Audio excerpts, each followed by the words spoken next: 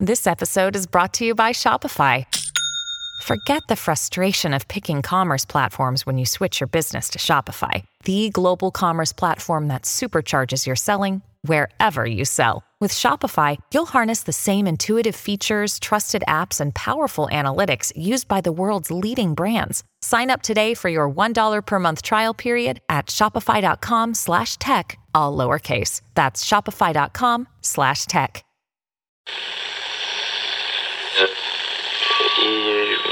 Empire.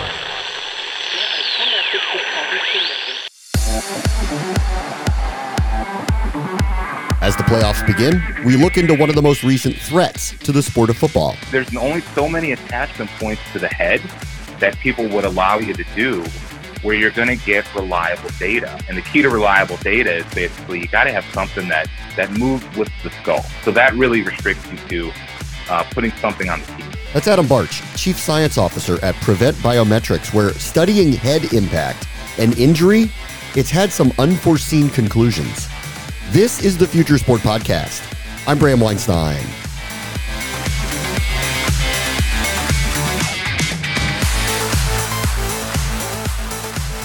Before you hear the interview from Adam Bartsch, here's my disclaimer.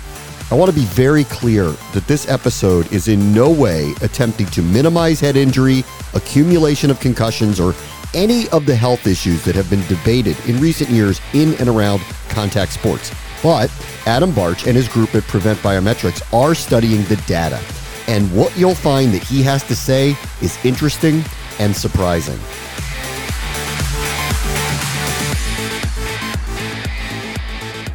Our guest this week is Adam Bartsch, who is the Chief Science Officer of Prevent Biometrics. And for years, they have been studying the accumulation of data in terms of head injuries. And their goal is to take accurate head impact monitoring from their labs to the playing field. Hey, Adam, how are you? Hey, I'm doing well, Bram. How are you doing? All right, that's a little bit of word soup, obviously. Why don't you kind of dumb it down for us? What have you guys been doing and what are you doing? Yeah, well, I'm an engineer. Who for the last, 12 years of my life, my sole mission has been measuring head impact on a living person with accuracy and precision. And basically that's a long-winded way of saying it's really hard to measure a head impact on somebody who's living. Certainly in my past as an automotive safety engineer and, research assistant in laboratories, you do these things on crash test dummies. You also do them on cadavers. But, the living laboratory has its own set of challenges. But today, here we are with Prevent Biometrics, really on the cusp of some amazing things with some key partners of ours who are really leading the way in head impact safety worldwide, including World Rugby and the U.S. Department of Defense. Why is it hard to find data on a living human being as opposed to a dead one? Yeah, well, the advantage of a crash dummy or in a cadaver when you do these tests in the laboratory, it's a highly controlled situation. And of course, you don't just do these tests just to do them, right? People have been seeking ways to design better helmets and headgear and understand human tolerance to car crashes, very important things. But the reason it's challenging in the living human being is that, there's only so many attachment points to the head that people would allow you to do where you're going to get reliable data. And the key to reliable data is basically you got to have something that moves with the skull. So that really restricts you to putting something on the teeth. I mean, that's the be-all, end-all at this point. So certainly folks, that listen to your podcast or even yourself, Bram, they might have been tracking, the last 15 or 20 years, been a number of attempts to try to, aggregate data from helmet or headband or skin patch sensors. Those attempts, while certainly novel at the time, have generally all fallen in the category of semi or total random data being generated because simply the devices move differently than your skull does. So, all right. So why do you think that is? As everyone's tried to figure out a better way, obviously these can't be, especially in sports, they can't be prevented, not with the collisions that are going to occur. But why do you think that is, that you're having a hard time finding a way to collect the right data on this? Well, I mean, in my end, I'm not. Certainly it's taken a little bit of development time back, 10, 12 years ago at the Cleveland Clinic, where I started this with a team of neurosurgeons and, NASA-trained mathematicians. So on my end, it's been pretty straightforward. It's just been for a lack of funding historically. We started with nothing around 2008, filed some provisional patents, and, slowly but surely we advanced orders of magnitude of knowledge and funding. And here we are, Minneapolis having, spent somewhere in the range of $25 to $30 million to get to the point where we can just put something in a box, ship it to New Zealand. They pull it out, put it in the boiling water, and they go. Now, other folks that have attempted to measure head impact, I mean, certainly there's 100 peer-reviewed papers, give or take, in the literature that you could just Google that talk about helmet sensor data. And one of the keys there, what we know now, is if you just do the simple one, forget what the data says, just pay a high school kid, $12 an hour to watch a football game, and just have them, write down with a pencil and paper how many times somebody they think had a head impact. What you'll find is, those helmet sensor data sets will spit out, something like 30, 50 head impacts per game per player. And this is really at all levels. This is, from youth to high school to college, even to the NFL. The system will say 30 to 50 or 70 or 80. That person you're paying $12 an hour in a case of Fanta, they'll tell you it's 6. And so we've actually, in many ways been misled by data that has not been accurate in the real world. Now, certainly some of that data you're tracking as well as I am, ideas about cumulative subconcussive head impacts being dangerous long term. Well, the headline is much more interesting if you could point to a data set that says kids are taking 1,000 head impacts a year, and you connect the dots to, recent scenarios of folks who commit suicide or have these deviant behaviors who possibly played in the NFL, versus the true story, which is people don't get hit that hard or that often in American football or really any other sport that we've looked at. Wow. So do you have guidance that you talk about now, knowing what you know about all of this, or do you try to stay out of all of that? Well, certainly we've done a little bit of both. I mean, if you go back, 5 years, when I moved my family out here in Minneapolis, Prevent Biometrics acquired the intellectual property from Cleveland Clinic, brought me out here. We decided to give it a shot. We always sort of thought, me as a, let's say, recovering researcher and scientist, that I wouldn't have to do that anymore. That actually the folks out there in the world of research and science would take this, yes, with caveats, with the need to, trust, yet verify the tech and the data, but move pretty quickly once they realized what was really going on. And in fact, there's been very few people that have been able to do that, which is why, in particular, I brought up, World Rugby and the U.S. Department of Defense. They have a real and unmet need to document how hard and how often folks get hit in the head, so they can either make rule changes, modify training missions, hell, make a new parachute. These are people who get that they have potential risks and they want to try to mitigate them, or in rugby's case, make the game as safe as it could be. So they're taking a very proactive approach, and for them, it's straightforward. I'm not sure why that's not as simple for everybody else. Yeah. I think part of it is there's some institutional inertia, specifically in North America, specifically in the United States, where people have a hard time even understanding what it is that we do and why it's useful. Because there's been a lot of there's been a lot of false starts by a lot of companies trying to measure head impact and tell people how useful the data will be. And there's a lot of data out there that simply is random. So you need somebody like me to help distill through it. And there's only a couple of people like me around, whereas, there's thousands and thousands and thousands of, moms and dads out there just trying to do their best and, keep their kids safe. Well, I think and the fear too is that the bottom line is if you are to give guidance, is you're going to say, don't participate in contact sports. And obviously that's not an answer anyone can have, but I don't think you would go there, right? I mean, what's the data telling you about participating in contact sports? Yeah, that's such the perfect question, Bram, because I'll just tell you sort of the quick little story of my wife and I. So 3 years ago, we got 4 kids, and I'm in the field. I go to. By the way, my wife has front row seats to the Cleveland Browns. I've gone to a lot of American football games, seeing it close up. As my oldest son, firstborn, 3 years ago, if you would have asked me, I would probably have said, you know what, I'm really hesitant about letting him play tackle football. At that time, I didn't have enough data to give me sort of enough. I mean, I'm a scientist still. I need more data than most people, but to give me over that hump, I still wasn't quite there.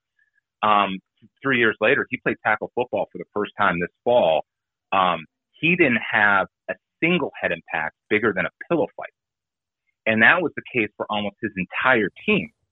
Of course, there was literally one impact for the entire year where a kid got unlucky, tripped and fell, hit the back of the head. The coach saw it. We looked at the data together. I said, yeah, that's a sledgehammer hit. Call the parent immediately. And then from there, it's on the parent. It's like, well, the advice is you should call the pediatrician. Now, it's so early days in this that if he called the pediatrician and said, Dr. Bartsch told me this was a sledgehammer hit, maybe the pediatrician can use it. If he said this was 82 Gs with a workload of 79 joules, nobody has any idea what that means. But I bet you, Bram, in about 5 years, people like you will, just like you understand heart rate and step counts. It's simple enough, assuming the tech works and gives you the data in a meaningful time span, either real time or same day or the next morning, that this is not brain science. I say that tongue in cheek, but it really isn't. You get hit really freaking hard, you want to get checked out, but that doesn't happen very often. Most of these things that are happening, especially in youth, they are smaller and there's fewer of them than we've all been taught occur. And by the way, if you ask a coach or a player, they will tell you what I just said, which is way different than what's in most of the published literature. Hey, it's Ryan Reynolds, and I'm here with Keith, co-star of my upcoming film, If, only in theaters May 17th. Do you want to tell people the big news? All right, I'll do it. Sign up now and you'll get unlimited for $15 a month and 6 months of Paramount Plus Essential Plan on us. MintMobile.com/switch. Upfront payment of $45 equivalent to $15 per month. Unlimited over 40 gigabytes per month. Face lower speeds. Videos at 480p. Active Mint customers by 531.24 get 6 months of Paramount Plus Essential Plan. Auto renews after 6 months. Offer ends May 31st, 2024. Separate Paramount Plus registration required. Terms and conditions apply if rated PG. Another day is here and you're ready for it. What to wear? Check. Breakfast, lunch, and dinner? Check. Planning for what's next and how to save for it? That's where Bank of America can help. For your financial to-dos, Bank of America has experts ready to help get you closer to your goals. Get started at one of our local financial centers or 24/7 in our mobile banking app. Find a location near you at bankofamerica.com/talktous. What would you like the power to do? Mobile banking requires downloading the app and is only available for select devices. Message and data rates may apply. Bank of America N.A., member FDIC.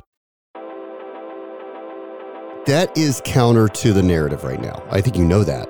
I mean, has the narrative been wrong?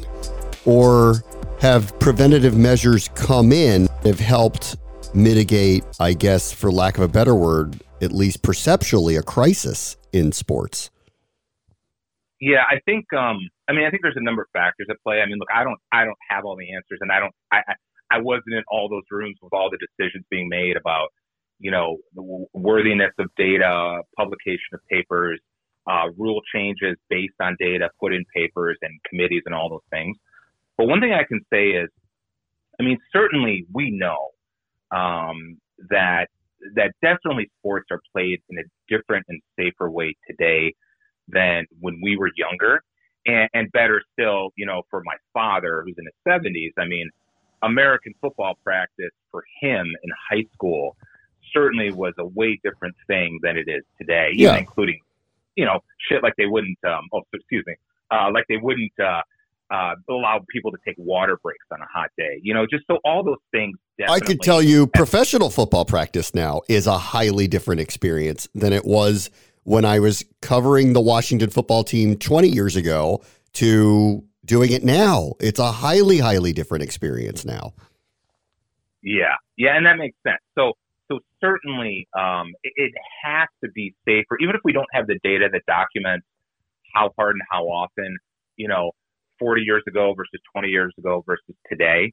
even if we don't exactly have that, we know just intuitively people are trying to do the right thing in general to make it safer. Now, what I will say is that I don't have an explanation. It's not just rule changes where if we have a guy wearing a good fitting mouth guard that's tracking his head impacts with these sort of loose fitting devices, on the head, there really isn't an explanation for why those loose fitting devices, measure 6 times for every time there is one head impact. I mean, that's not a rule change thing. That is a physics thing. And I think one of the reasons why the narrative is, I see the media. I've seen this week Ann McKee's all over the place talking about CTE, which I don't know anything about CTE. I'm not a clinician. I leave that to them to discuss and debate. But the one thing that's still perplexing to me is that we have data that many folks will point to and many reporters will point to where we know the engineers that collected that data, they know it's not correct. But really what they've done is they throw their hands up and go, look, either I would have done nothing or I did this thing. So either I would have not been able to even attempt to report how many head impacts happen in a year in a season of 12-year-old football, or I took a device. Yeah, maybe I didn't video verify anything, but I just grabbed the data they told me because I trusted the device was telling me something truthful. And so here we are now. It's a confusing thing for me to say, yeah, you thought it was, 50 head impacts a game, but actually we've done enough of this where we know it's like 6. And we also know the big one, that's 1 in 1,000. Yeah. So those big sledgehammer impacts, that is not every person, every play, every day. That's like, maybe it's 1 a game, maybe it's 1 a week. And then the final thing, Graham, all the way back to the worry about some guy like me comes along talking about it's so dangerous. The data says it's so dangerous. Maybe you shouldn't play. It is so far the opposite, even to the point of the faster you could find somebody who took a concussive impact, like that New York Giants quarterback. I mean, I'm a recovering Giants fan. They said, we have no idea the impact that happened. My 6th grader pulled out his iPhone and showed me the impact as soon as he read that headline on ESPN. He goes, Dad, it's in the middle of the 3rd quarter. Look right there. He hit the back of his head. And then look on the next play, he wasn't quite sure what he was doing. He took a sack that sort of ruined their chances to win the game. Mm-hmm. Well, that guy, if he's injured by playing more, he can't get uninjured. But if you got him out faster, you actually recover faster. And by the way, in all likelihood, a healthy backup quarterback wouldn't have taken that crippling sack either. So there's so many things that's just such common sense. And that's why, again, like the World Rugby folks and the Defense Department folks, usually the way this works, like I've talked to you for, I don't know, it's 15 minutes now. I get about 60 seconds in and they kind of just tell me, shut up, I get it, let's go. Are you telling me to shut up? I get it, let's go. No, I'm just telling you the commanding general, 82nd Airborne, they put 20 in the deck. And I got 7 seconds in. He says, I get it. Let's go. I will not be promoted to General Bram Weinstein anytime soon. Okay. Let's see. You mentioned the mouth guard, which is one of the devices that you all have worked on specifically. Can you just kind of take us through what it is and how you came to, like, this was what you thought would help you find the data that you needed? Yeah, absolutely. So at the high level, because I'm guessing most folks that listen to your podcast are not, sort of a postdoc level physicists, but it's an athletics mouth guard. Like if you've ever been to the dentist and had a custom mouth guard made, if you have a night guard that you use for grinding your teeth, if you've ever gone to the sporting goods store and bought one for $2 to $20, boiled it in water for 30 seconds, put it on your teeth. That's the delivery vehicle. It is a mouth guard, also called a mouthpiece. In Europe, they call these things gum shields. Okay. However, inside of it, you almost can't even tell. Like we make these clear so people can actually see the circuit, but if it's not clear, you almost wouldn't know it's there. There's an electronic circuit inside that, think about it almost like a Fitbit for your brain. So it has sensors that can measure how your head moves, basically the acceleration, the velocity, the linear motion, the rotational motion. And also there's some math embedded in there that allows us to calculate at what's called the center of gravity of the head. Because no scientist really cares about your tooth acceleration or your tooth impact force. Everything is related back to a common reference point, which is the center of your head. Okay, so there's some mathematical gymnastics we go through to take data at one point, move it to a different point, and then spit it out in real time for what the impact forces and accelerations and rotations are, and we stick the arrow, pointing to where you got hit on the head and in what direction. Now, behind that, there's a whole bunch of other stuff going on. I mean, like things like we're sampling data at 3,200 times per second. We also have data in the output that if you were one of the 10 people on the planet who run brain simulations of injury, this data is being used to drive knowledge about what is actually happening to the brain tissue. Basically, the skull is shaking, so we provide the data for how the skull is shaking, and those smart people go figure out, okay, where are the hot spots inside the brain? So in the end, it's a Fitbit for your brain, but there's so much more information that comes out of it that the normal person probably doesn't really care about, but is useful to super nerds like myself. It's really interesting, really enlightening as well. Adam Bartsch is the Chief Science Officer of Prevent Biometrics. Thanks so much for joining us. Thank you for having me. It was great. Hear that? Believe it or not, summer is just around the corner. Luckily, Armor All, America's most trusted auto appearance brand, has what your car needs to get that perfect summer shine. Plus, now through May 31st, we'll give you $5 for every $20 you spend on Armor All products. That means car wash pods, protectant, tire shine, you name it. Find out how to get your $5 rebate at armorall.com.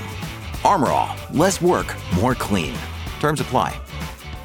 If you're struggling to lose weight, you've probably heard about weight loss medications like Wegovy or Zepbound, and you might be wondering if they're right for you.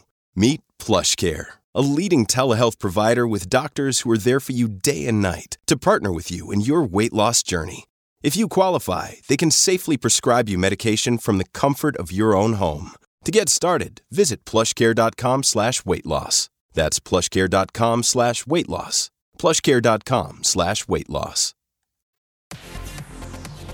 On the next Future Sport podcast, social media and betting are an ecosystem the folks at Chalkboard are trying to build. Yeah, what we're trying to prove to the operators is, hey, your players are socializing around the bets that they're placing on your platform, but they're probably playing on a handful of apps, right? They're probably on FanDuel, they're probably on DraftKings, they're probably on BetMGM. Chalkboard presents, a centralized place to have all of that data. That's Ted Mosé, CEO and co-founder of Chalkboard, a social sports betting app. They have plans to show that engagement, betting, and interacting can be married. That will do it for this episode. As always, the future is now. This is the Future Sport Podcast. I'm Bram Weinstein.